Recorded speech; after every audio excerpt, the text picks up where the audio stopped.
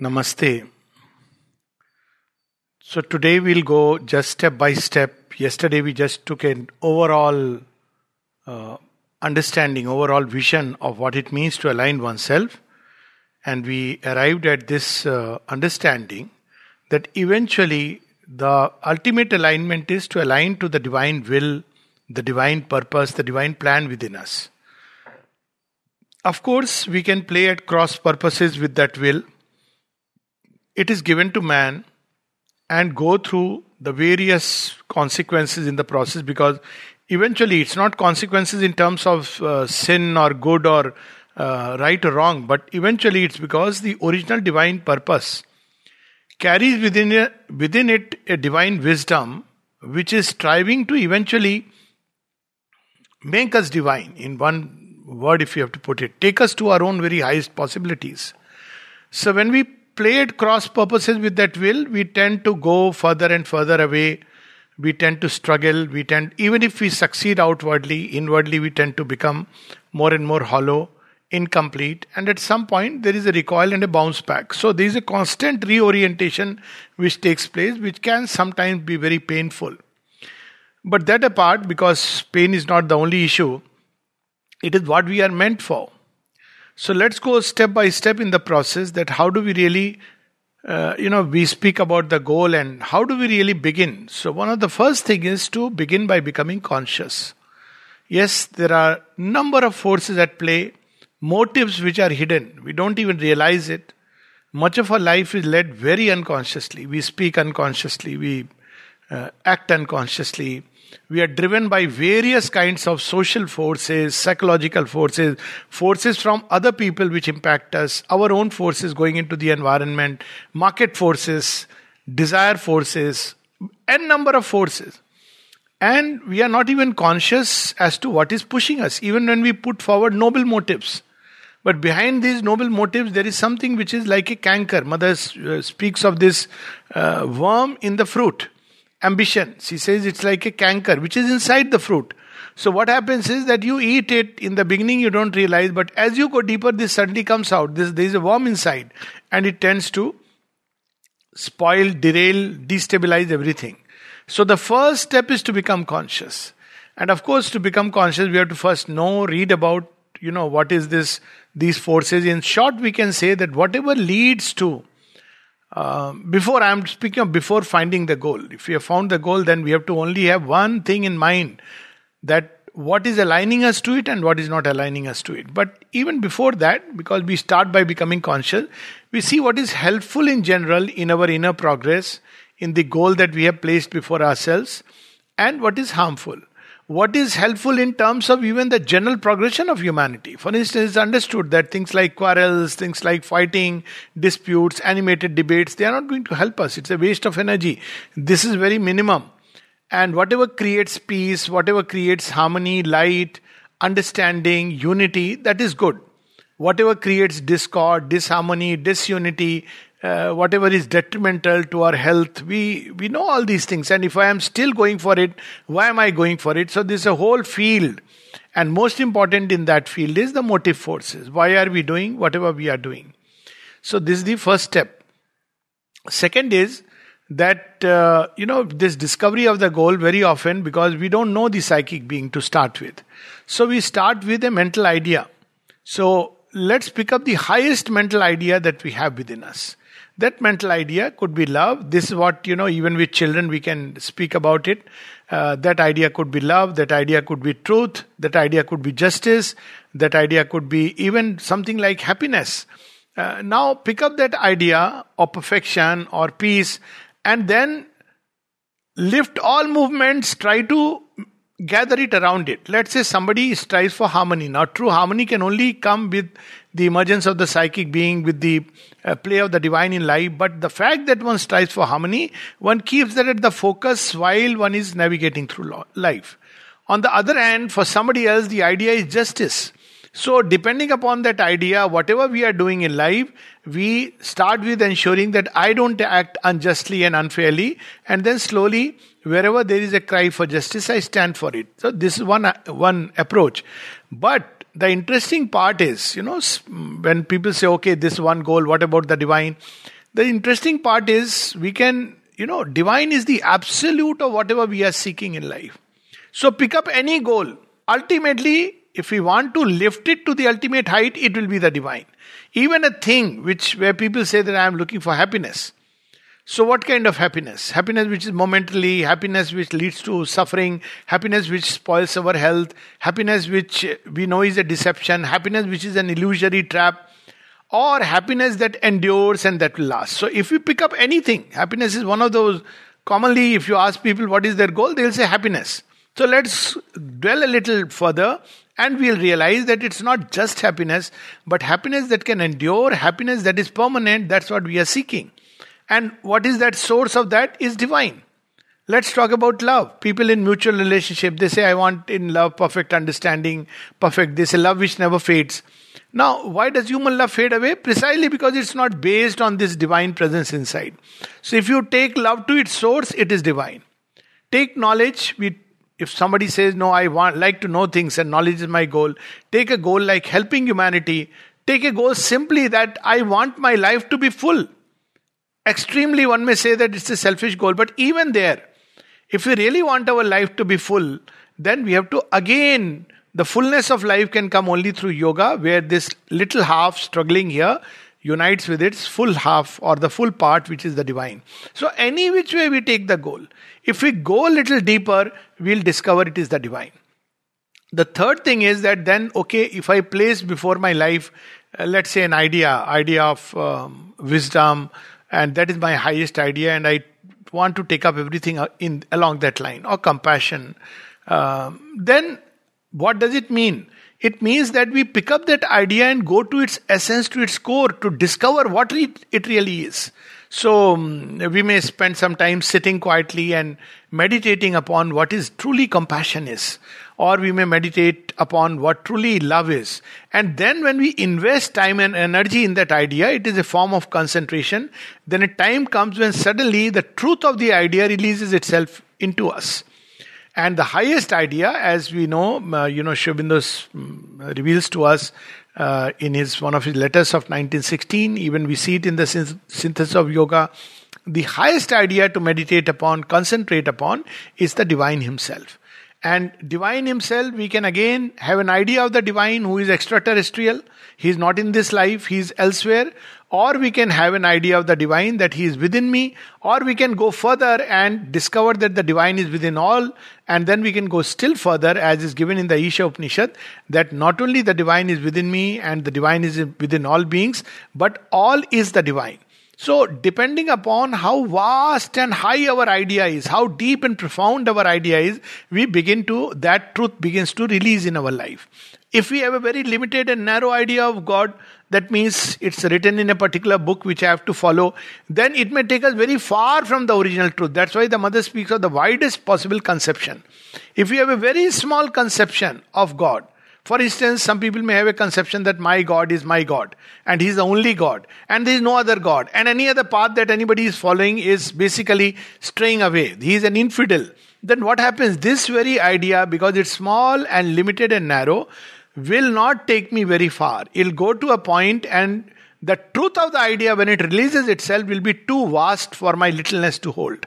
So then people start building all kinds of defenses, thought, explanation to justify that littleness, because that vastness is too overwhelming. Some are taken up, and I often give this example very freely. Look at what happened to Islam. There is a whole approach where people took that idea of God as it started in the desert land of Arabia. When it came in contact with India, it entered into a vastness. Sufism was born, Iran and further down. But on the other hand, the same idea, when it was caught by a very narrow, small, bigoted mind, then it turned into a means of destruction.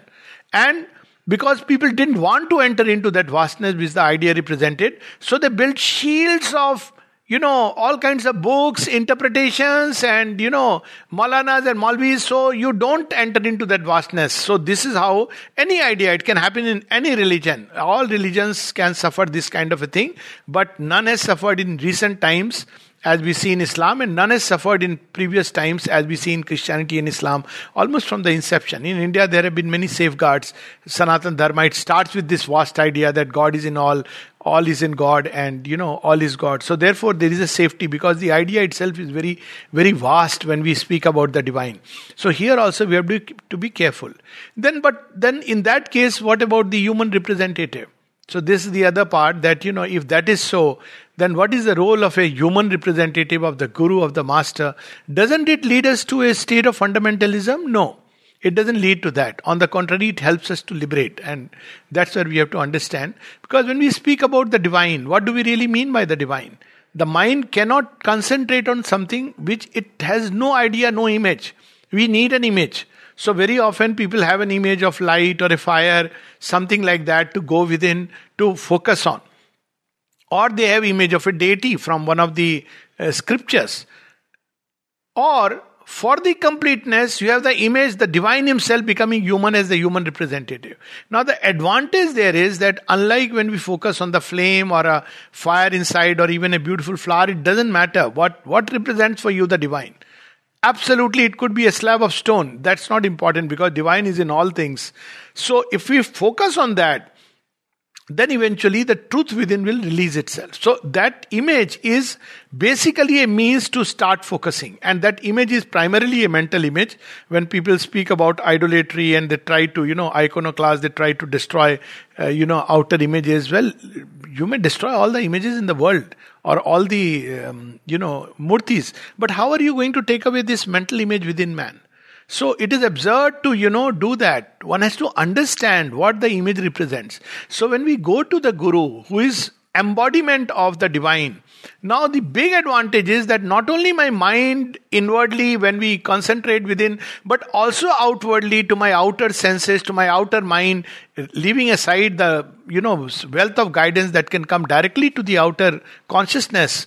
Because if we turn within, seek guidance, then the mind can play 100 tricks. But when we have a master in whom we can completely trust, and his word, it makes a lot of difference. Of course, I am speaking of a realized master. So if one has an outer guru, one is very, very fortunate, because not only then one can participate, even the senses can participate in the process, but also one can receive a kind of guidance which is necessary for the outer mind. And that's one reason why I see, for the first time it has happened in the entire history of spiritual history. See, if you see the spiritual books, so of course the Vedas are there, which are experiences of the great yogis and rishis. Then the Gita is there, which is a scripture which is written, wonderful book in 700 slokas, packed with all that is required for this journey. One needs nothing else. Just carry the Gita as a handbook and it carries you through. Even one sloka or two sloka and little bit of practice can liberate. Then we have these religions which have a book which have come after many 100 years. And so there are all kinds of, whether it was directly spoken, not spoken, things which have got mixed up. Now we have Mother and Sri Aurobindo, who have written in great length, printed guidance for every little single detail of life. So it's very unfortunate that we don't really read it. They have made it so easy for us. So while it is true that you have to go inside and discover the divine will, because it's not like a rigid dogma or a doctrine that I have read this and Mother says so and Sri Aurobindo says so, but at least it gives us some very basic, beautiful, fundamental understanding of what life is. And if we really want to move towards goal, any goal, we can take up any sutra. For example, when Sri Aurobindo, speaks on the chapter of self-consecration about realizing the divine, he says, in this as in any other sphere of outer life, success comes if you stay concentrated on the goal. Now, this is a fundamental truth. He's giving us a sutra. You want the divine? Then it won't do that, okay, divine is a pastime. He is like, time to time, when I have little time, I will sit inside and seek the divine. But rest of my life, I will allow to be just as it is, if the divine is the goal. Similarly, if we have another goal. Now, whatever goal, if we want to really succeed, we have to reach that point and we have to actually arrive at it in, through a process of understanding that our whole concentration and focus has to be on that and that alone. Which means essentially that if we really are committed to this process, then we can't have two goals. See, life offers varied activities, which we'll just speak about. But goal has to be one. It cannot be that, I want God also, I want my family also, I want my relatives also, I want my work also, I want to shine there also, I want to shine here also. In the process, one shines nowhere. So goal has to be one. Other things have to be aligned to that goal. And that's where the very interesting question yesterday, very beautifully has been asked, that, see, the divine is in the heart, so we have to seek him in the heart. So what does it mean? Does it mean that whole day I sit in trance and find the divine within and leave the outer life? Or when I go into outer life, it gets divided. So how do I lead my outer life to really, does it really hinder? Let's start with that question. Does it hinder or does it help in this process? It can do either, depending on the attitude with which we approach it. And outer life is as important as seeking the divine within the heart.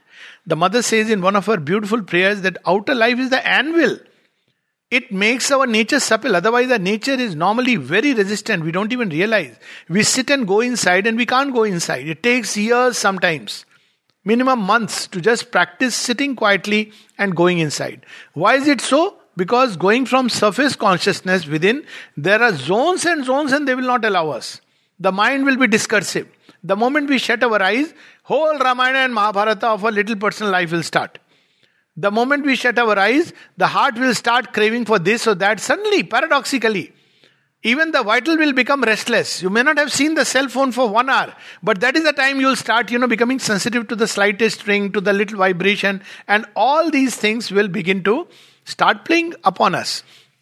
So, outer life and the way we lead it is as important, in fact, in certain sense, more important than this inner focusing.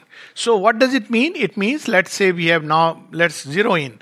And it is true of everybody's life. See, if you want to arrive at success in just your profession, there are people who sacrifice their family life. We don't say that, you are doing something wrong. People who want to make money, they go outside, they earn a lot of money and they sacrifice their personal pleasures, they sacrifice their family, they sacrifice, unfortunately, the greatest goal, the divine. And because they are into that, then only anything worthwhile can be achieved. So how do we proceed if God is our goal, if the divine is our goal? So, first of all, in outer life, we have to remove all other motives. I am doing the work. Normally we do the work for satisfaction of ambition, for getting praise, for, expanding our social circle, for getting wealth, for some result or the other. And when this result doesn't come, we are disappointed. So the first thing that the Gita enjoins is Nishkam Karma. So we do the work, but no more for fruits that will come. Next step is, this work is not only done in a, Nishkam Karma is not okay, it doesn't matter. I'll just go there, sit in my office, sign in differently some register, because how does it matter? It's a field of illusion. Now, the next step is that the work becomes for me a means of service to the divine. So when I sit in my office, when I see my patient, when I give a talk or when I am a listener, all these are various activities. When I am eating the food, it's my means of serving the divine.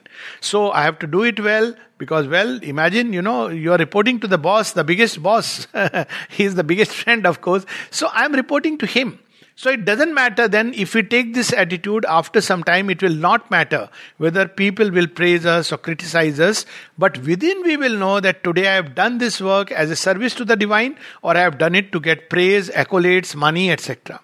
And outer life will offer many situations to show us, like a mirror. So someday somebody will come and say, "Doctor, you are fantastic." And that time I say, yeah, I know. One need not say, but inside one feels top of the world. Now what has happened? You may have felt a transient thrill, but basically you have deviated from the purpose. It was not your purpose to get praise. The purpose was to serve the divine. Then similarly somebody comes and criticizes, you are no good, and you feel down. See, he doesn't know my worth. Whereas actually the only person in this whole creation who can ever judge anyone and know one's worth is the divine, is the divine, is the divine. No human opinions are worth their salt.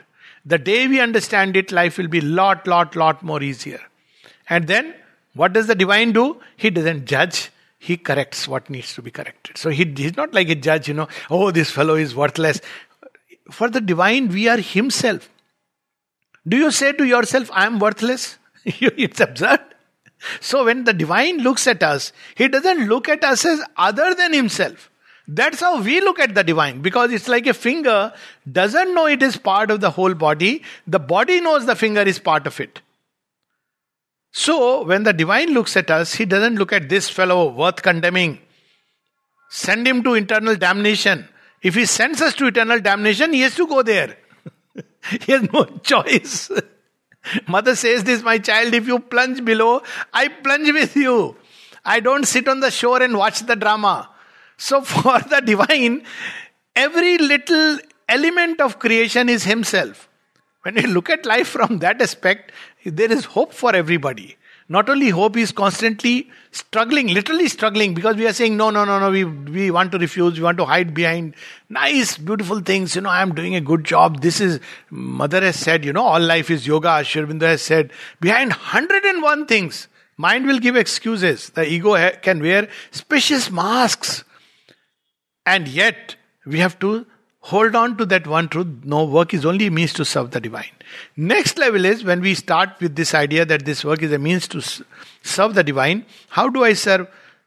Not only through perfection. Now I have to call the divine every moment in life. So then next step is remember and offer. As often as we can. Before starting of the work. The work can be as small as, there is no small work actually. But we are simply walking up these stairs. Okay, we are going to the office. Offer it to the divine. Sit on the chair, offer it to the divine. Mother, this is your chair basically. Yeah? Don't make me believe that this is my chair. People get so attached to chair. No, it's your chair. Tomorrow if it is pulled away, you have decided some plans for me. So every day when we sit on the chair or on the ground or stand as a watchman, anything, we should know the divine has placed us here. So remember and offer. Then the job is done. Let's say, you're cooking a vegetable in the house. Cook it. Pray that may in the hands the culinary capacities of Mother Lakshmi and Mother Parvati comes in the hands. In Jagannath Puri, the prasad is made and it is said this prasad is inspired by Mother Mahalakshmi. Similarly, the kheer in Kailash is made by Goddess Parvati. So we should aspire that may in my hands, may the divine run through my hands. I'm not saying don't read culinary books and all that goes on nowadays, it's become fashionable. This is the way foodies are changing, organic, this, that, whatever. I'm not debating the truth or this about it, but just offer it to the divine and pray that you work through my hands. When I cook, let it be you who cooks through me. So, through the practice. Then when it is over, gratitude that Ma, this food I am offering to you. See, this was there inbuilt within the Indian culture. It was inbuilt. I remember as a child, before dishes were prepared, it was like you cleanse the chauka, the kitchen, and it was a way of the fire was lit. There was a prayer, and then when you did, then people, whatever cooking was done, it was offered to God. Then the first roti will go to this, the second to that. Finally, you get to sit and enjoy the meal. So it's not like, fast food restaurant where you go and you pay, you see the menu card, you see how many dollars, you pay the bill and you get the thing and with a smile on the waiter's face. No, that's why there is a much difference even today between the food that a mom cooks or a dad cooks, than the food which one gets in a hotel. Because that's the consciousness which is different. So in everything we have to bring in this aspect of offering, remembering and offering. Step 3. Then what happens is step 4, when we start doing it, after a while we will experience that it is no more us but the divine takes up the work. We'll not feel fatigue, we'll get energy, we'll get enthusiasm, we'll start feeling a joy within. There will be love in whatever we are doing. So this step 4. And when we are doing all this with this idea of divine in the center, and then when there is a moment, what will happen through that period? You are longing that, when will I get some moments when I'll sit and be with my beloved? Because you are all the time thinking of that. This happens when you are preparing a dish for somebody whom you love very much. And then after everything is done, you have taken a nice bath, you have prepared yourself. Now you are waiting that, now the loved one will come and I'll feed. So that should be the attitude in life, that when we have done all this and whenever we get a little time, It's not like people, this, if I don't respond to this call, don't let people feel bad. It's okay. Otherwise, one will be all the time divided. At the end of the day, none of them will accompany us, as they say in the scriptures. They will only say, 4 fellows who will carry us, they will say Ram Nam Satya. Now even that is gone. The horse van will come, pick us up. And others who are left behind, some will say good riddance. Some will say, where is the will? Some will say, wo photo lao abhi sajana hai. And after 3-4 days, when all this is done, they have forgotten. They are all with their life.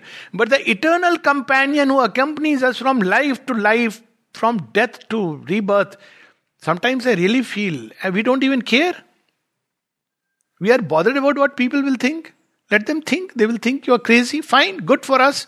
If they think you are crazy, they will start shunning you. So sometimes it's good. And you will have time to sit for your beloved.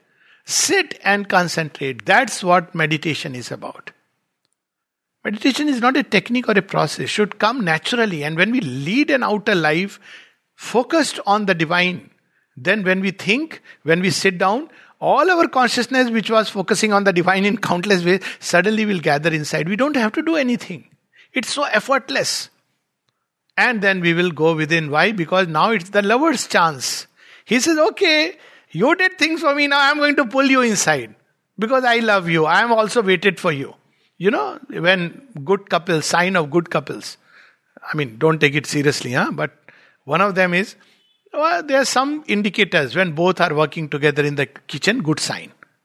Another is, if one is working, and not only kitchen, by the way, in every sphere of life. Kitchen is an old-fashioned thing.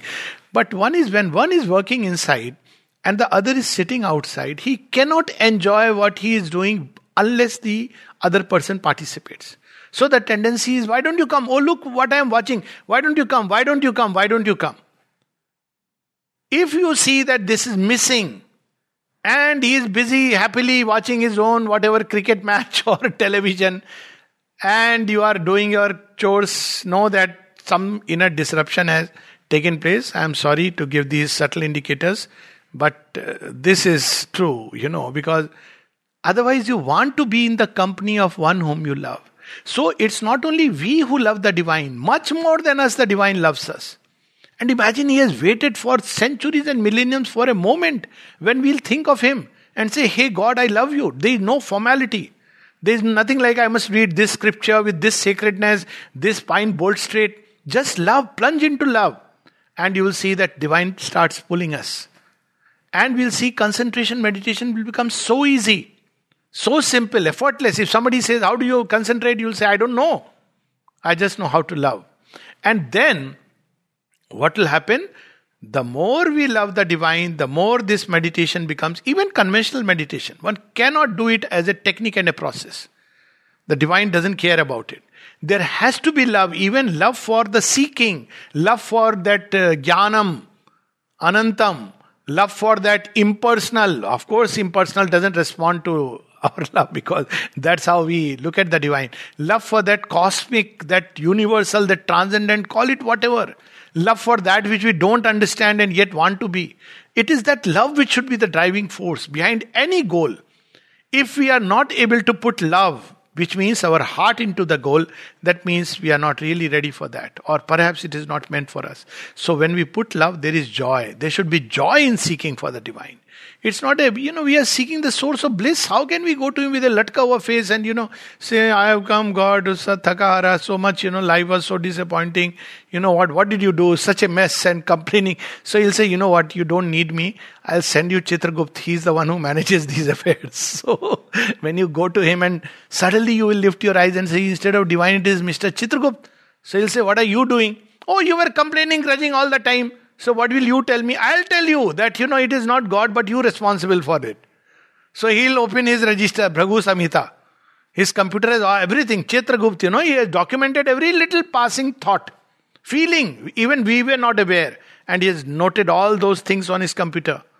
Powerful chip, that camera which is CCTV, which is all the time inside. So he'll click button and you'll say, oh my God, this is me? Yes. You are not conscious. But still you are so fortunate that the Lord had come Since you started only this, so he said, okay, you first deal with Chitragupt. If you are satisfied, he will satisfy your queries, because God doesn't keep record of all this. For him, love. When he loves, he embraces and gives everything. He forgets everything else. Oh, you are a sinner, you are a virtuous man. These ideas are outdated. Just love God. Is it so difficult? Or love at least the goal, love the divine. Love at least the goal that we have chosen, whatever it be. Then there was this question that, so it's so much easier when you have a human representative, no? Otherwise life remains divided. Okay, I love divine inside, but somebody in flesh and blood.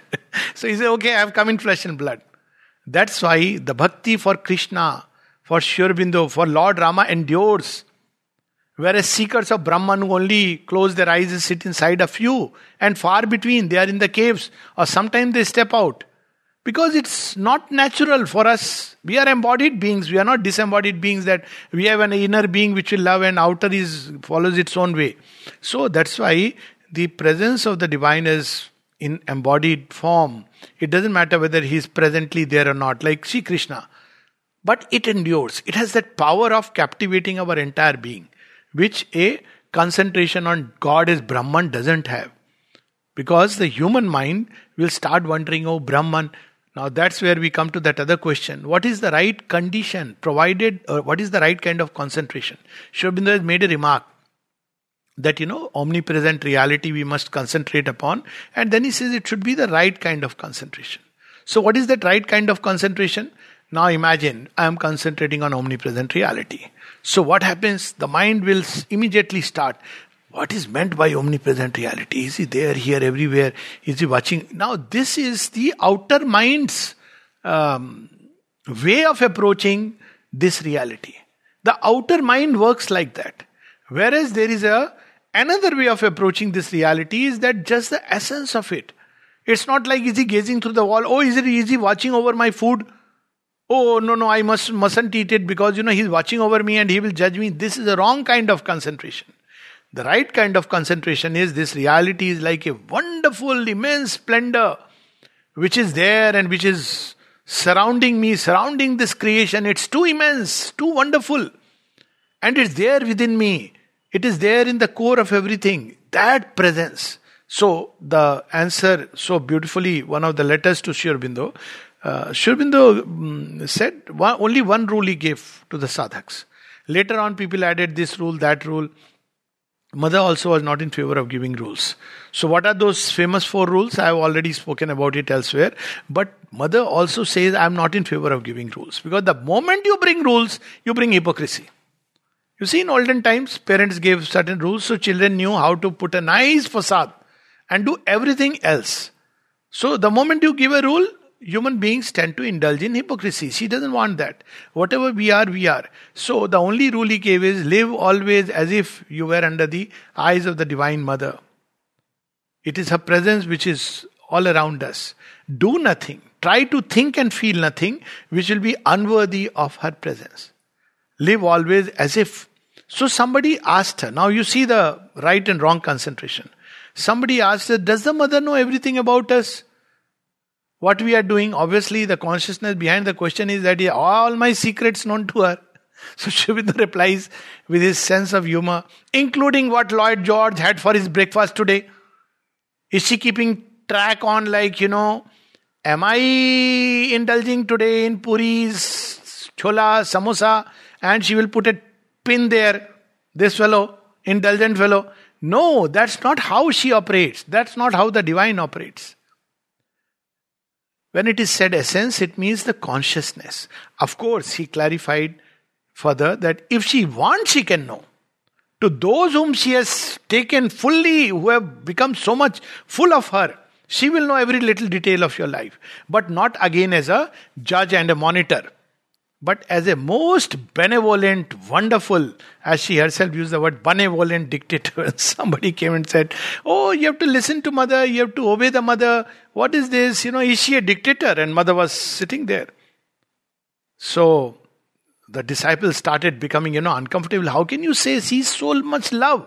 After all, why is she saying all this? Because of love. Any mom, any friend will tell us that, this path will lead to It's dangerous. That's all she's saying. She's not condemning us. She's not judging us. She's not, putting a list of moral blacks and whites and ticks and crosses around. No. Like any other person who loves you deeply will tell you. If his friend does not tell you that what you are doing is going to take you towards the abyss, then he's not really a friend. He's just has vested interest. So, this was asked to her that, whatever, we have this idea that, but what she does is, she picks up that state of consciousness and corrects it within. And she takes charge of the consequences. She goes on to say this much, that when you have offered yourself to me, then I take the charge of all that consequences which will come up. So when the person said to the mother, oh, are you a dictator? Imagine. And mother doesn't get angry. Disciples are feeling. So she smiled and said, well, the divine is a benevolent dictator if you like. What is meant by benevolent dictator? He understands everything. But if it comes to that you are being pushed hard toward the abyss, he'll catch you. Which mother will not catch one's child if she sees the child is going to hurtle and jump inside the abyss? If she does that, then she is not the mother. So she will give you freedom, everything is fine. But does freedom mean that, the person will do anything and mom will say, it's okay, you go, enjoy life, be cool about it? She will try to. She will be much more pained to see the child taking to a path which is devious. So she will at one point say a child takes to drugs. Which mother will not stop the hand and pull the child back? So when she sees that this is going too far, then the benevolent part adds up to the dictator. Means she pushes that will, saves you. You may feel bad about it. She's not bothered that time. You may say, what mother, why are you snatching away from me what I cherish? She will smile. She will say, it's okay. Come, my child. She will just embrace us. That time we don't want, but she'll still embrace us. And after some time, we are soothed with the caress, sleep in her lap. She gives us that wonderful milk and we are fine. So this is how life has to be aligned inwardly and outwardly. We can't go within if outward life we are tied to 100,000 strings. You see, when in Upanishads it's mentioned very beautifully, what is the pain of death? Is death painful or not? If you are attached to life, it is extremely painful. And Upanishads explains it technically. And it says, the being is in the heart is tied through 101 strings. It literally says Nadi Shata Ek, something like that. So 101 strings. It is tied. And on top of it, we make more strings. Already it is tied to this part, that part. It's a subtle engineering of our nervous system. They are subtle nerves. They enter into the gross nerves. And through these nerves, it ties the whole body. Look at, the nervous system. It wires our body. Hard wires. So the nervous system will respond to certain things, not respond to something else. That's how we are hardwired. On top of it, now nervous system has wired our brains to act in certain ways. What are those ways? Natural attachment for somebody who is near us. We use the word near and dear ones. Why not far and dear one? Nervous system is wired like that. It's very unfortunate. So then what happens? The nervous system has wired us. Now we also throw tentacles and further more attachments. So at the end of the day, when whoever comes pulls us, because it says, well, this is not life. Life will begin now. Real life. No. The more we are attached, the more we suffer. This is the pain of death. So while we lead life amidst everything, stay focused on the goal. A certain degree of inward detachment is necessary. If we succumb to every cry and call from everywhere, then we can forget about the inner life or any goal for that matter. The life will just flow as it has to flow till one day we will be shown a telegram that, sir, your time has come. And then we'll say, can you wait for my great-grandchild to be born? And then that fellow will tell, no, sir, that time is fixed. But if you have lived for the divine and the telegram comes, you'll say, tell him, he is nobody. I wait for mother's orders. Because all my life I have lived with the mother's orders. When she tells me come, even in the midst of all activity, I'll say, Hippe Purra. Who won't be happy to go and meet her? So this is the difference between a life which is aligned to the truth, to the divine within, and a life which is led by all kinds of desires, fancies, engaged in toys. This doesn't mean this is illusion. No, it is not. Its purpose is to manifest the divine. But unfortunately, we have forgotten it. Whatever be the reasons, I'm not going into that. That's a whole talk by itself. And because we have forgotten, suffering and pain comes to realign us. If in our life there is only pleasure, know that divine has forgotten you for the moment. In Asur Nagri, there was everything except Rama.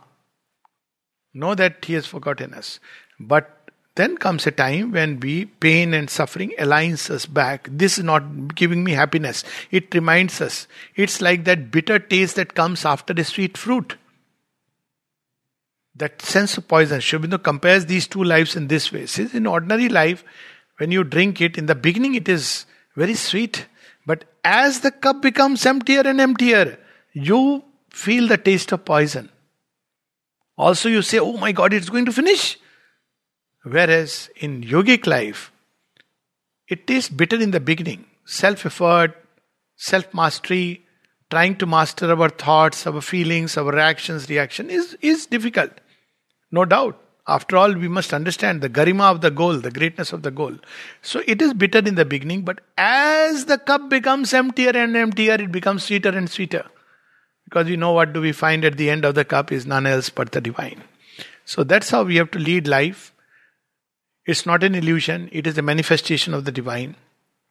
And we are given this extreme privilege, unlike the animal world and below, to consciously participate in the manifestation. The manifestation will be with man or regardless of man.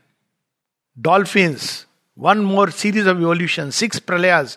For nature it means nothing, millions of years. We think in those terms, oh my God, one lifetime, what is going to happen, who is going to get elected. For nature, billion years is nothing. She plays like a toy. But it is a privilege given to man. Not only a privilege, Sri Aurobindo and the mother assure us that the time has come now. Now is the time when those who can take the leap of faith and are ready to put in a sincere effort just to say, yes, I want this. Now is the time that the leap is going to take place from man, who is a very imperfect, incomplete, partial, distorted manifestation of the divine, to the being of the new creation, the new being, the supramental being, the Superman as an intermediate being, who will become a more and more beautiful, true and powerful, harmonious expression of the divine. At first, this expression will be within, in terms of consciousness, its motives, its ways of functioning. And the next step will be a change in the very instruments, in the very body, so that even the body shall remember God. Thank you so much. And now we can have question answers. Good morning, Dr. Alok. Yes. Can you hear me? Yes, I can hear you. I'm Prakash. Now, Yes. I had a question. In fact, I have 2 questions. Yes. One question is, we hear of this Prakriti and Purusha and Prakriti. Purusha is spirit and Prakriti is supposed to be matter. Also, it says Prakriti is nature. Yes. So I'm not very clear what is the relationship between these two. Purusha and Prakriti. Yes. Oh, yes. Very good question. Shall I first take this up? Okay, Purusha and Prakriti relation should be wonderful, beautiful it should be. But unfortunately it is not, because just like in any other life, there are, the marriages are supposed to be a reflection of that.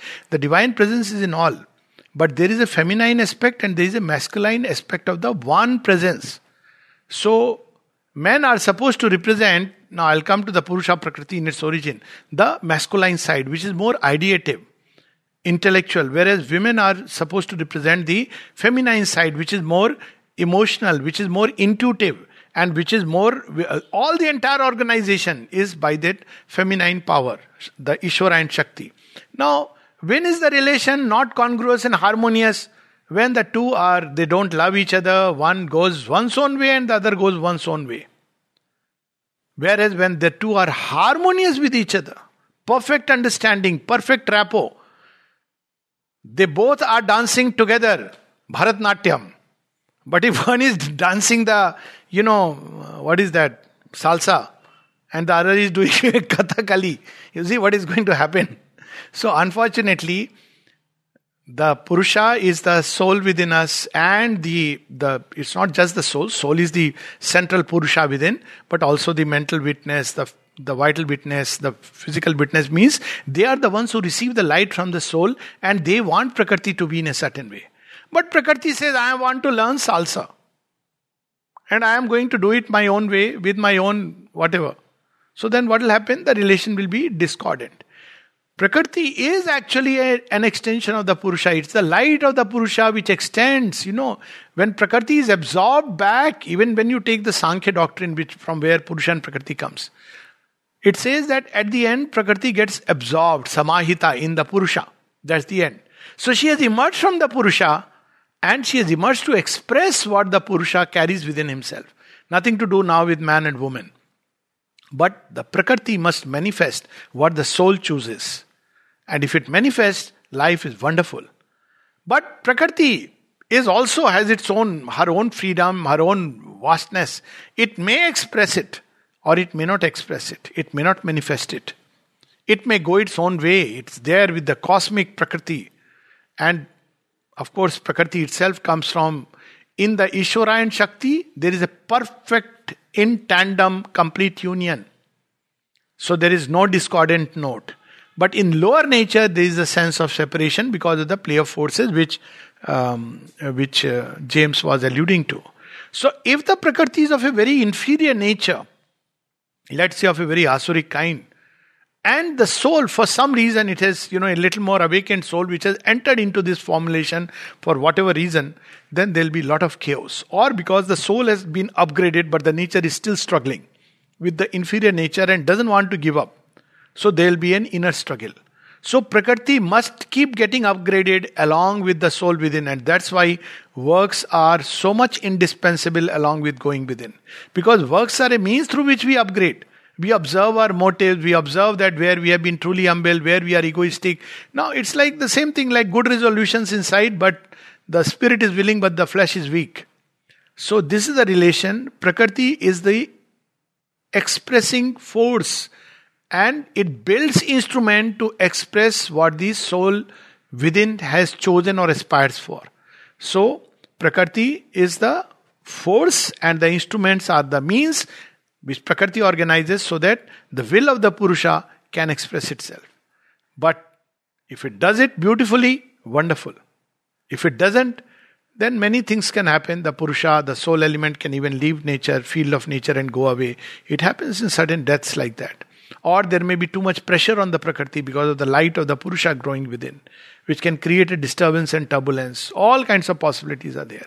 Or if it is beautifully aligned, it is directly related to the alignment, then it receives the light of the Purusha and slowly undergoes a change. And that's the best case scenario. Best is where knowledge of the Purusha and the will inside Prakriti, they are beautifully and harmoniously together. Then there is perfect alignment, whose only template we find in our scriptures are 2 or 3. One is Radha Krishna, another is Shiva and Parvati. Perfect alignment. Even when they have differences outwardly, inwardly they are perfectly aligned. Both stand for dharma. And even when Shiva is doing Tandava, Parvati understands what it means and she does Lasya to create a new creation because she knows this creation must go. So this perfect alignment, we have this between Purusha and Prakriti in the scriptures. And if you want to know a living someone right in our own life, then we have 2 examples. One of Sri Ramakrishna and Mata Sarada. Very beautifully aligned to each other. And of course, if you go still further, because Sri Ramakrishna was far more realized, then we have between Sri Aurobindo and the mother. This is the ultimate, penultimate if you want to see the perfect alignment, because they are Ishvara and Shakti. So we see Sri Aurobindo, even before, he doesn't have to say anything to the mother to do it. You see, hardly anywhere. And yet she was all the time manifesting what is inside him, perfectly. She knew everything about what he would, I'm using a human language, what is his will, what does he think, what does he want, and right from the time she comes, he starts that manifestation. Not once Sri Aurobindo had to say, not once, that why are you doing this? He knew it so beautifully. There are letters when people ask Sri Aurobindo, he says, the mother knows perfectly what she is doing. And what she is doing is the right thing. Because he knew that she is so completely aligned to truth. Which Sri Aurobindo brought within himself. So that is the ultimate. And I do believe in future, this will be the relation inwardly between the developed soul, which has crossed the boundaries of ignorance, and the supernature which will embody, and between the masculine element and the feminine element, which will come changed in its diviner version, diviner edition in nature, deluxe edition. Okay, so next question, Prakash. Again, about this only, about what you said, I just one thing to ask. Like we say Purusha is spirit and Prakriti is matter. Is it true? No. That's one way to look at it. Prakriti bases itself on matter. So Purusha can be called as pure consciousness, and yes, all matter, Prakriti is actually literally it means that which creates. And everything in motion is Prakriti. In the Isha Upanishad, the relation is described so beautifully. Isha Vasyam Idam Sarvam. So Isha is who is the Lord. And Prakriti is described as Yat Kincha Jagatyam Jagat. So Jagatyam Jagat is Gati. All that is in motion. Mind with its thought is in motion, it is Prakriti. The vital which is ever restless, desires, all this is Prakriti. Jar Tattva, atoms are in motion, electrons are in motion, is Prakriti. Whatever is in motion is Prakriti, and whatever is stable, Purusha is the stable basis. Shiva's breast over which Kali's dance takes place. So Prakriti manifests things in terms of time, the dance of Kali. But yes, it is generally also used at material nature, because certain disciplines do not take into cognizance the mind and the vital. Because upon earth they manifest on the basis of matter. So we have the perfect union of Shiva and material nature in the Shivlingam. So that's because they say that material nature, that would be a more correct term, because on earth, which is where we are concerned with, every force has to manifest through matter. Even the vital energy, even when it is not expressed physically, will use some mechanism within our body. The heart or brain or the nerves, the limbic system, thought. It has to use some material basis. Even spiritual energy, if it has to express itself, has to use material basis. So in that sense, we can say that, Purusha is pure spirit, whereas formless spirit, whereas all form, not just material form, but here it's basically on the basis of matter, all form is the action of Prakriti. So material nature, we can say spirit and matter in that sense. But essentially all that is in motion is Prakriti. Right? Yeah. Next question, if we can. Can I ask you the second question? I mean, I'm fine with any question from anywhere. Yeah. Okay. So if others have to ask, I don't want to dominate too much. So that's why I asked. Yeah. Sure. Most welcome. Okay. The Divine Mother, when we refer to the Divine Mother and the Mother, are both the same, or how is it like? Yeah, both are same. The Divine Mother and the Mother, they are one and the same. Normally what people refer, now it also depends on what people, now people normally refer as the Mother, the form or the embodiment. But the embodied Mother holds within herself her own two vaster ways of existence, as Sri Aurobindo puts in that famous booklet, The Mother. The one whom we adore as the Mother is the consciousness and force of the divine.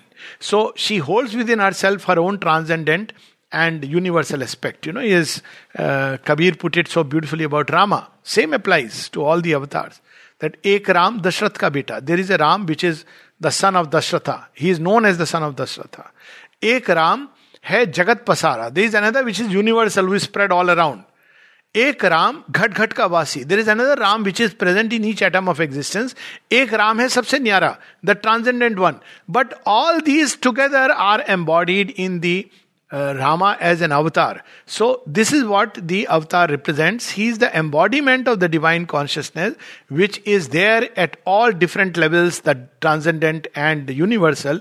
But each avatara brings something new into this creation. That is the significance. So while the mother as the embodiment carries within herself universal and the transcendent mother, it does not mean therefore if we turn to the world mother within us, we will be practicing the yoga of transformation. It won't happen, because the same world mother has taken a human body to activate a new consciousness upon earth. So this subtle distinction we have to understand. Otherwise, they are one and the same. World Mother can grant us liberation if we turn within. But if we want to seek the yoga of transformation, then it is the embodiment through which the divine has brought out. Yes. I have a question. Hello. Hello. Hello. Yes, I can hear. Yeah, I'm Sukumar. I have a question. Yes, please tell me. Yeah. See, we often come across our close relatives and friends. They become suffering on account of serious illnesses, and some of our close relatives are passing away, untimely demise. So those times we get upset. It takes a lot of time to recover ourselves. Especially when we see people suffering from serious illnesses, close relatives, they are suffering from very serious illnesses. Okay, so basically the cause of suffering is it, so putting very briefly, there are so many times, we have spoken about it, but it's worth understanding again and again because it is so common. So as I was saying something in the talk itself, that suffering comes to realign us. It is not inflicted by God, it is not a punishment. God doesn't indulge in punishment. As I said, whom will He punish? When my finger is supposing not well, and I take it to the doctor, and the doctor has to do a little nick to remove the abscess, would I say I am punishing the finger? Finger may feel the pain, and more than the finger, I feel the pain. But it is not a punishment, it is a treatment. So we can say that pain and suffering are a treatment to prevent us from not only not fulfilling the purpose for which we are, born, but from going far into the abyss. So when we look at life, so this is what is consequences. Somebody takes drugs and then one suffers. Now what is this suffering? Initially it was pleasurable. Now imagine if a drug does not make you suffer. There is no hangover. That's a far more dangerous drug, because some people think it's a good drug. Because what will happen? You will keep going into it till you will end up, people with cannabis abuse. This is what happens with alcohol, unless it starts giving hangover. Cigarette, because by the time suffering comes, you have gone way beyond any corrective. Same with LSDs. Now, whereas there are drugs which will immediately make you suffer, because you get hooked on fast and the moment. Now that's the time you are given chance to choose. But where there is no suffering, there is no choice. You are just slipping into it. I mean, more people die of cigarette smoking because you don't realize that this is something which is harming our lungs. Doctors say it is written, but you don't realize it. Till it actually, X-ray picture and something, or the arteries are blocked. So this is how suffering is a corrective. Actually, it is a benevolence. It is the same aspect of the divine which we can call, it is one form that compassion takes, one form that mercy takes. Of course, the divine doesn't want us to take that aspect. That's why Sri Aurobindo and the mother constantly speak of the sunlit path. And that is the reason why all the avatars have come. Christ will say, I am the path and I am the way. I'll redeem you of your sins. Now what is it? He's saying, I'm willing to bear it, but you just turn to me with utter abandon. What does Shri Krishna say? Sarva dharman parityaja mamekam sharanam raja aham tva sarva papebhyo mokshishami masucha. Mother and Sri Aurobindo, what does Sri Aurobindo say? Mother is the goal, mother is the path. They speak about the sunlit path. But there is something in man. In man's somewhat something dim, disturbing lives, which resists the light, which betrays the call, which is not faithful to the light. And it is because of the inconscient. The divine understands it. So he doesn't blame human beings even for that. He is constantly working upon the inconscient and the subconscious to cure it, which is what this yoga is about. But still, in the process, some suffering will come. Let's take it like that one is caught up in a little bird is caught up in a bush which is full of thorns. And now, it It's in a kind of comfort zone where thorns are not touching it. Now, how do you relieve its predicament? The bird says, let me, live within, I am not suffering. But the person outside says, but you are not fulfilling. You have to fly. Bird says, no, I don't care about flying. Just give me food here. So there are people who will provide food inside that little bushy thing. And the moment the bird tries to fly, she gets thorns pricking into it. So one day the master says, okay, I will come and rescue you. So the master comes. So when he tries to rescue you, you have to trust completely. If you say, Master, are you sure? Do you think there's a better world out there? How do I trust you? Maybe you will take me and, make me a meal. All these things may come up. So first thing is, when the master comes to rescue, the bird has to trust. Now what happens? If the bird completely gives itself into the hands of the master, it has just to sleep off. It's the master's lookout. He will pull you out. He will have the thorns. He will bleed. But he will pull you out. But if the bird says, oh, maybe let me fly, it looks back at its little home and wants to fly desperately because it's its instinct to escape, then its thorns will prick. The thorns will prick into its wings. And then the bird will say, you told me to fly. See, I'm trying now. And the thorns are pricking me. So what will the master do? Because he loves, he will pull us out. In the process, because we were not completely trusting, here and there some thorns may prick. But eventually we are freed from that strange predicament of what we called as our comfort zone, but which was actually a prison, and a very dangerous prison. So suffering is always a corrective. It's not a punishment inflicted, even when in our ignorance we feel so. Because one job that God doesn't indulge in is reward and punishment. He is not like our CEO. Whom will he reward? Himself. Imagine if somebody, has turned towards him with bhakti and adoration. Is he going to say, wow, great going? Because he's the one who has poured love into this creature. Now little love is spilling over and turning to him in bhakti. Is he going to congratulate himself? All is himself. In his state, there is no other. So, this only when we take to the dualistic philosophy and extreme dualism, that there is no way that God and man can meet and become one, even in essence. That means there is no yoga, only a religious belief system. Then we speak about reward and punishment, because then he is the best, highest, noblest, whatever we can conceive. And this field is all darkness. So there are creatures in this darkness. But the problem with that philosophy is, how do you explain this darkness? So people have come up with this ingenious explanation. Some Miss Maya came and mismanaged the whole affair. Who allowed her to take over charge? That's a different story. Or other people say, no, in the beginning he created everything wonderful. Man came in and he spoilt it. Who gave man this duspravrti? So this kind of a philosophy cannot sustain for long. Creation is moving forward, human beings are evolving, and they're going to discard it as, we go further. We have to go back to the original Advaita. And the original Advaita is that there is nothing else but God. So he is playing with this creation, his own parts which are fallen into that state of darkness because they had to be nurtured and nourished initially, like the seed which he had cast into the womb of darkness so that it can grow into a tree. And then when the time comes, quietly even then, when the seed was in darkness, it was watering it. And then its cover breaks and then the seed is attracted to the light, still journeying in the darkness. Then one day it bursts forth and then it sees who was the one who was tending, the gardener. So that is the original Advaita, and that's the only way we can really understand suffering and creation in entirety. We don't have to bring in karma theory in the way it is understood. There is something called as consequences, but that's what I was saying. When we deviate from the divine will, action is much later. It is the will.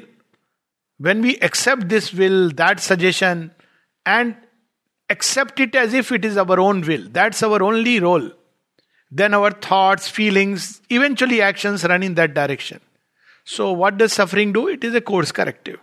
So it is consequence only in terms of, it's an evolutionary process. It is inbuilt within the evolutionary ecosystem of creation to help us constantly keep to the goal.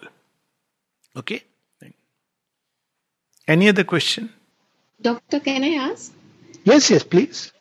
Yeah, so for me, I haven't read so much of any books or anything. It's quite a new thing for me. I've been just hearing few lectures. I want to understand that at a certain age of 45, I'm not yet able to find the goal itself. Forget about alignment. So I'm at the stage where I'm not able to, I don't know, and it's a very miserable feeling. Right now, it's taking me a lot of courage to even speak this thing here out, because I feel miserable day in and out. Yes. Yes, I saw the question, and first of all, I congratulate you that you have the courage to speak. In my, with so many people I relate and connect, and in my experience with humanity, let me tell you that you are not alone. And if at 45 you are feeling the need of a goal, you are among the great fortunate ones. Let me tell you that. I know people, most people who at 80, 85, 90, if you tell them goal, the word they don't understand. And most people, if you ask them goal, they will say, and I'm talking of people who are apparently very well informed, educated, everything, who have made it a big thing in life. But yet, if you ask them goal, they will come back to, family and money and, leading a comfortable life, maybe being happy. That's all. So, I would rather say that instead of being miserable, be very, very happy. It's a grace that at this point, that, there should be a goal. And I'm talking of people even who live in an ashram all their life. And you ask them, what is the goal? They will just mumble something because they picked up something. You are lucky you have not read much. So there are people who have read something. So they will immediately speak of that. Oh, goal is to find the divine. So ask them, what is the divine? Now, because they have never really given any deeper reflection on the goal. So it's excellent that at 45 is the time of transition. Most people, this is the age when most people start thinking. That's why in Indian system you had the 4 varnashramas. During Grahastha, when you have lived a life, now one wonders, is this the end? Is my family, child is going to be the end of life? There has to be something more, something greater. And so this is most people, unless one is really previous lives, readiness, then it's different. There are some people who are very conscious, who are, even as a child, 5-year-old, 7-year-old, rarely, but who will say that, they are clear of a purpose. But in most human beings, it takes around this time. So it's perfectly natural. But now that, one is aware of what a goal should be, then instead of being miserable, start searching for it. And the where to find it is inside the heart. See what deep inside moves you to the core. Every one of us has a core which moves us deeply. That core will take the form of a image, or it will take the form of a word, an idea. Most of the time when you start entering the core, because we are mentalized beings, it will take the form of flash as the form of an idea. My core is love. My core is truth. I want to know truth. Doesn't matter. That core, pick up that core, and then let that core expand and become the whole life. So find the core of life, what moves you, take it to its ultimate source and origin, and you will discover the divine. So this is what I would suggest. And then of course read Mother and Sri Aurobindo, read Swami Vivekananda, many of these books which are so wonderful, which inspire us, awaken us to the goal of life. But broadly we can say that there are 2 kinds of goals which we can have.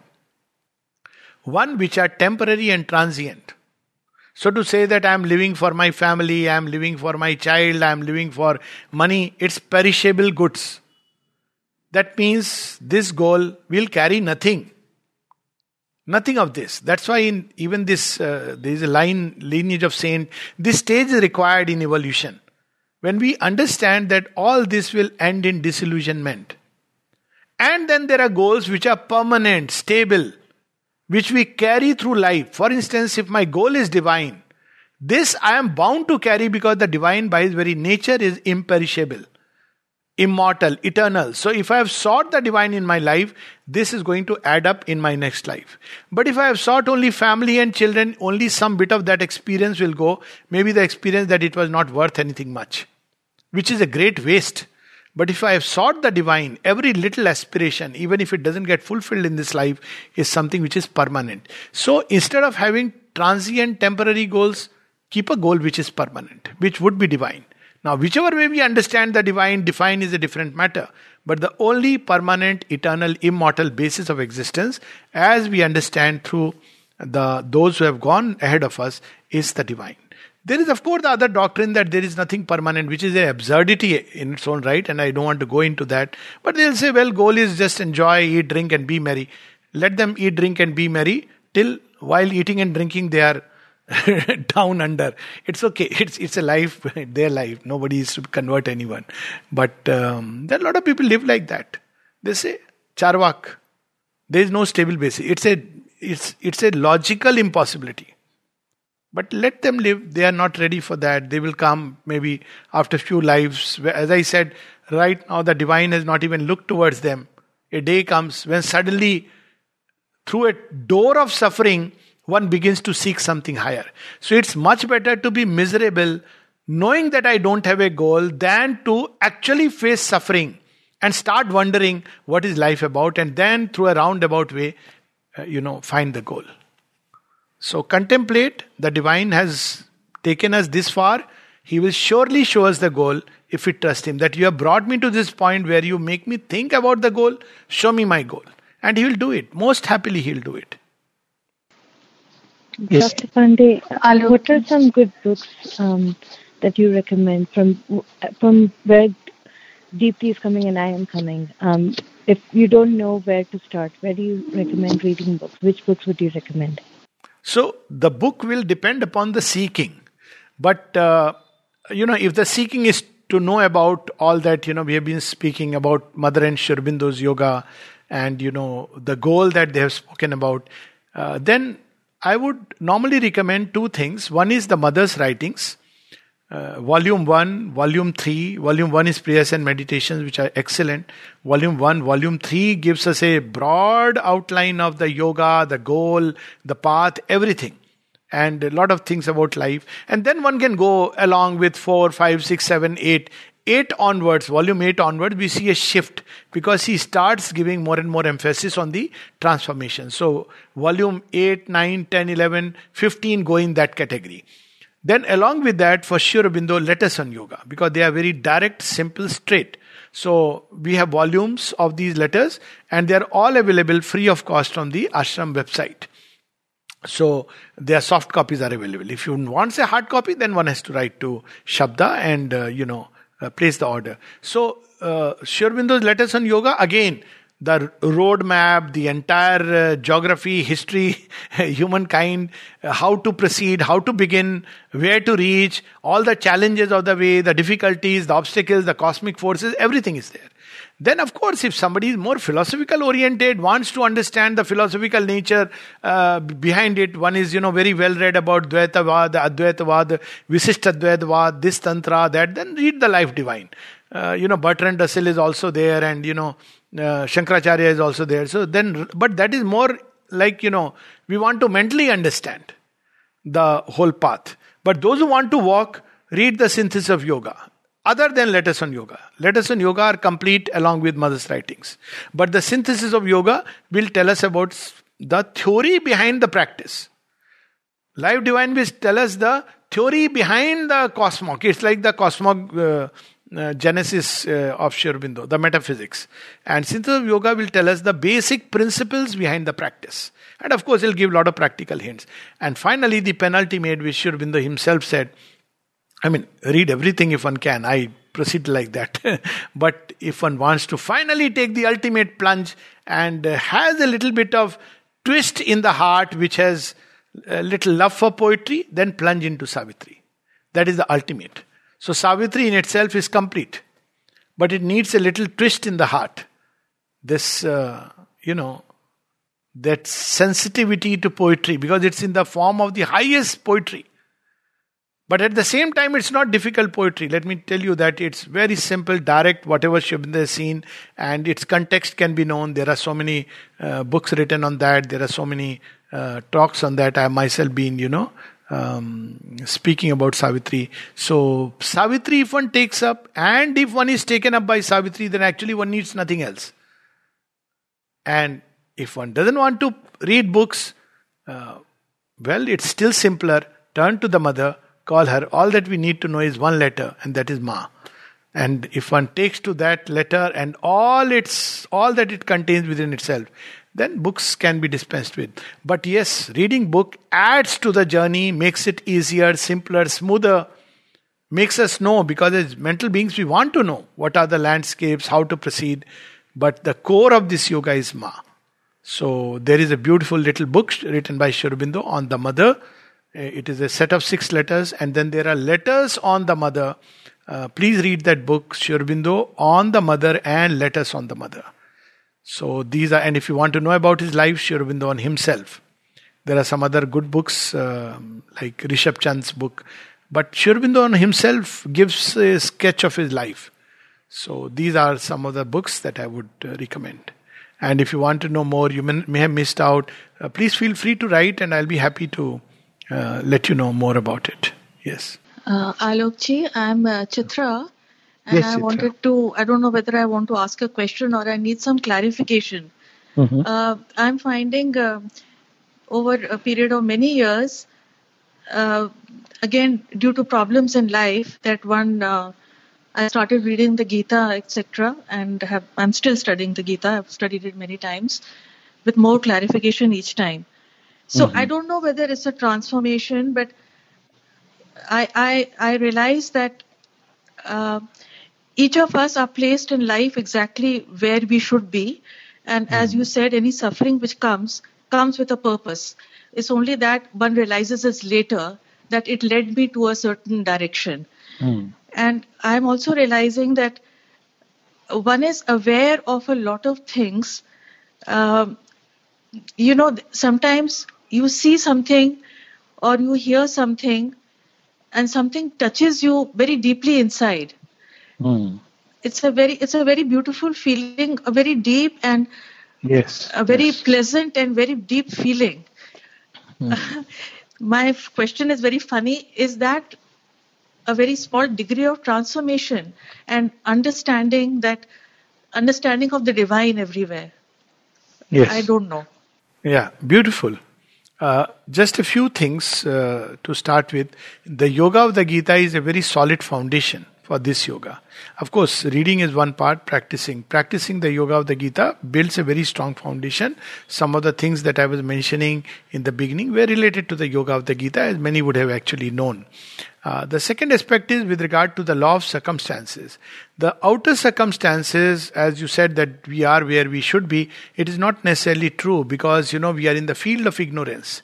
And when we are at a certain level of development, we are at one place. But as our consciousness grows, the field may shift. And sometimes it does shift. And this shift can be radical. In the case of Buddha, Sri Aurobindo, we see that the field shifted completely.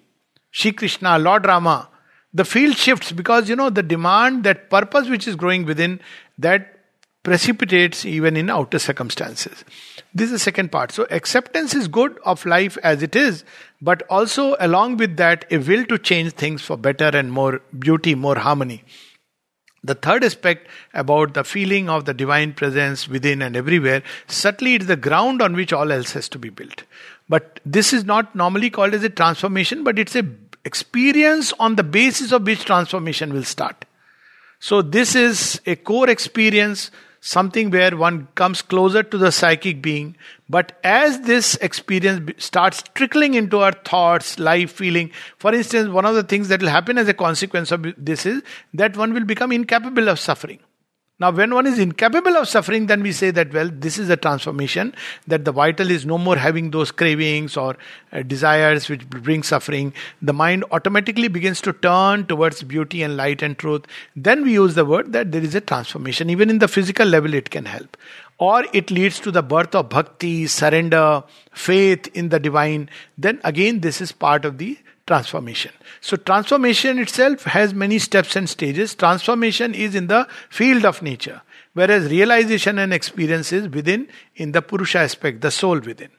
And there Sri Aurobindo speaks of the triple transformation. First is about the psychic, the soul within, the divine presence within, behind the soul. That steps out, and our mind, feelings, will, body itself, they all start taking a different turn. They are oriented to the light and the right. And therefore even our outer life begins to be so oriented. Then there is a spiritual transformation where we open to ranges above the mind, and so there is an inpourings of knowledge, a greater love, a vaster and deeper consciousness, a higher levels of unconsciousness, beauty, harmony, light, order, peace, bliss. They begin to descend into our mind, life and heart and body, breaking the boundaries of the narrow ego boundaries and the boundaries of ignorance, and our being expands into the cosmic consciousness.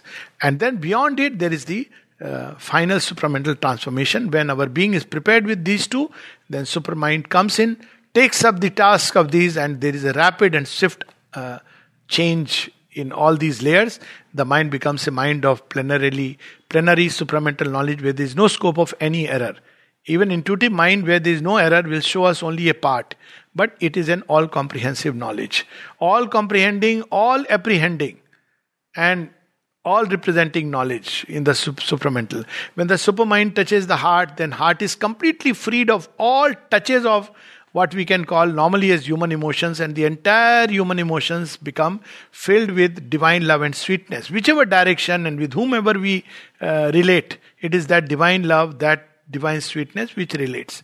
The life touched by the supramental consciousness becomes a life of luminous force, inexhaustible luminous force, and the body touched by the supramental consciousness will eventually escape the law of disease, decay and death. So this about the transformation in short. Thank you. The road ahead is long and weary. Yes, and that's beautiful. See, I you know what? Some people get bit worried about, the long road. I look at it, oh good, we have a good journey. What is the point of, like a short road is like a swimming pool. I plunged here and got out here. That's what, as human beings we tend to choose. But when you have a sea to cross, wow. But we should not forget that, we cross this sea not with our own effort of our arms, but on the ship of the Divine Mother's grace. And with her grace and love carrying us, I can assure, and I'm sure you must be aware, that the journey is tremendously wonderful. In fact, at some point you wish, oh, it's so nice, she's carrying us. Who cares for identifying, becoming one? Mother carry us on this journey. Doesn't matter how many lives, and it seems the longer the road, it appears short, because the more you identify with her, you become one with her, then the joy of that love changes into joy of oneness. Bhaktas know this. So let it be. In any case, it is long for everybody. It's just that people don't know. They think the bend is the end. But at some point, when we reach the bend, we'll have to discover that it's not the end, but just another turn that we have to take. So it's good to know that. Thank you, Alok. Yes, thank you. Alok, can I ask one question also? Yes. Ira here. Most of the times one is able to be in contact with the mother. She's there back of the mind, and you feel her. Whatever you're doing, you feel her. Yes. But there are times when one loses contact, and that really becomes irksome, because you like it. Yeah, very true. It's a great inner suffering for somebody who has realized the psychic and the Divine Mother's presence inside. It's a great suffering to lose contact with her. And it's very difficult to explain it to anybody. Because outer life is everything is fine. No, I understand. I completely relate with what you are saying. I know this. Everybody has to go through that phase. If you don't come in contact, you don't know what you are missing. But it's like somebody who has seen the splendor of the sun, and then one has to go back to the darkness and live with candlelight. You can't be satisfied. So this contact with the Divine Mother, even one moment of it can be a life-changing experience. I know it very well. But at the same time, it takes time. We have to understand, because there are many aspects of nature which have to be worked out. So there will be many moments, and we have to understand that why do we lose the contact? It's simply because a field of nature in which we had not worked, the consciousness has descended. That's why. Not because the contact is lost from her side. whatever is gained in yoga remains. But now we have the inner contact. First he says mind, higher vital, emotions. It's easy to keep the contact there. The moment the sadhana descends into the lower vital and the physical and the subconscious, we lose contact because the nature of these parts. But we must always remember, keep the faith, endure through the process, keep aspiring. And a day will come when even these parts are modified. Now when that happens, the contact itself becomes of a very different quality. So we have to take it like that each fall, he makes our fall a means to greater rise. So that is how the sadhana proceeds, yoga proceeds, especially when one falls into the subconscious nature, surface nature.